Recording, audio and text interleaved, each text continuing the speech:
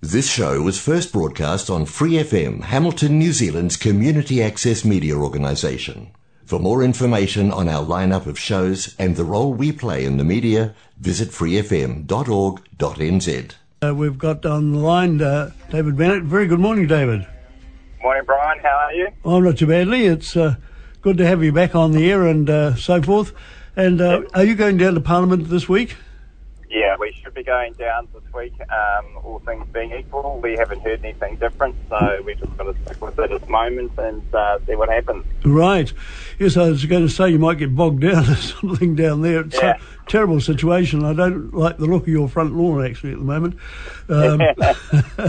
Anyway, going down there, what would be some of the main issues you want to develop down there this week?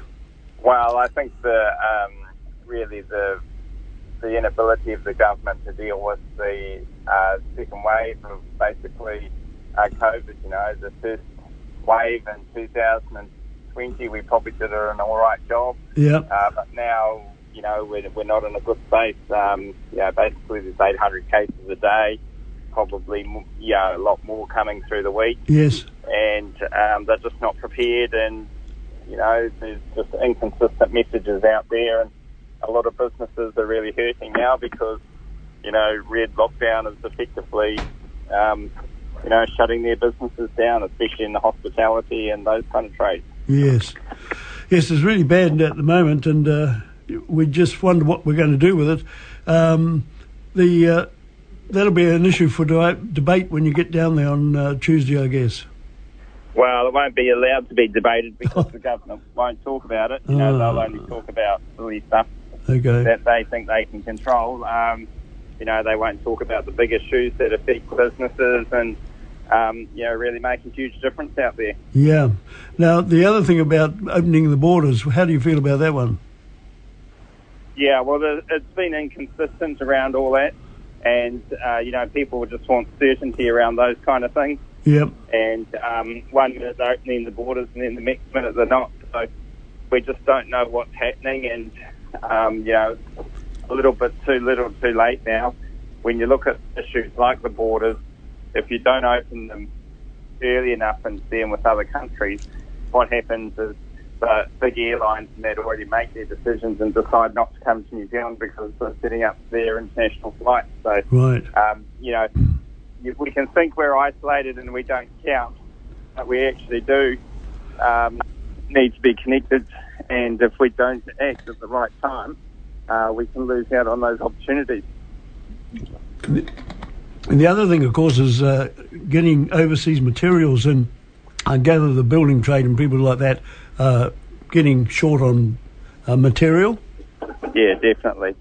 And that's really just the evidence of, an inability to bring workers in as well. Yep. So, what they've done in restricting the work, the ability to bring staff in from overseas has meant that we haven't had the capability in our manufacturing sector. Right. And that then plays out in, lost opportunities for New Zealanders and more costs. Yes. And you're seeing the more costs now coming through with that inflationary aspect. Yeah. And so it has a double whammy all the way through. It's just one of those big things, and I don't think a couple of years ago we would have even imagined something like this happening. No, well, you can't imagine it, but it's one of those things that you just got to deal with. And yep. By having a closed border, it's meant that we don't have staff coming in. It's put the cost of materials up. That's meant more inflation. They've been anti-immigration all the way through the government. Yes. It's even more costs in that regard. So, you can't foresee that you're going to have an Omicron, but you can actually make some good commercial decisions at the time, and government decisions. Yes. To look after your people in the community, and they haven't done that. Fair enough too. And of course, what do you think some of the other issues the government must be acting on at this stage in 2022?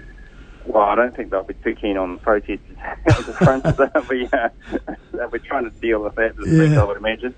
But for the year ahead, they've really got the wrong priorities. There's no infrastructure being offered for cities like Hamilton that are growing.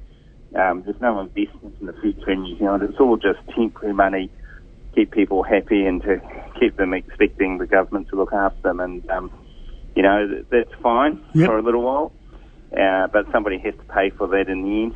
And secondly, it means that as a country and a city, we don't grow as much as we could have. And so in the end, it's a failed policy, and they've done it all the way through, and they'll continue to do it. And, we've just got to put the fight up on the good side, saying, well, we want some money spent in Hamilton and cities like that. Yeah.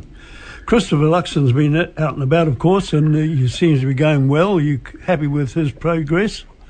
Yeah, no, I'd be very happy with it. He's getting out around the country as much as you can in the current environment. Yep. And he's doing good reception there. Polls are looking good for him at the moment, so that's good. So, I think everything's ticking along nicely for him. Yes, there was a very unsettled period there for a while for National, and things seem to, from where I'm sitting and a lot of other people, it seems to have settled down and starting to make some forward progress.